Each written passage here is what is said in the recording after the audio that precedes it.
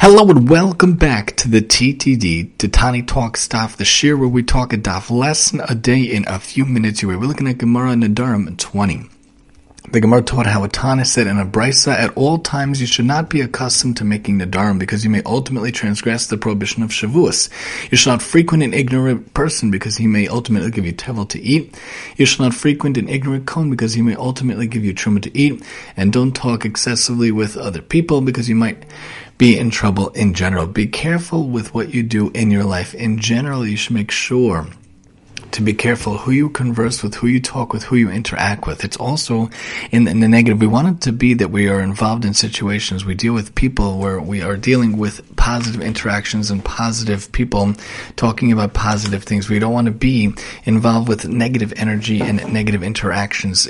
We can control who we interact with. We can control who we talk to. We can control who we are in an interaction with in our lives. We want to have positive energy. We want to have positive vibes. We want it to be a positive existence for us, our families, our spouses, and children, and that really can play over to what happens to them. If you have a bad day at work and you come home and you're really mad, then the wife could be mad, and then the kids will be mad, and then they could take out their anger and bring it to different places, and it could be displaced all over the place. So be careful with who you interact with and how you interact and with what you do in order to affect those around you and the world at large. Join us next time as we talk in Nedarim 21 here on the TTD.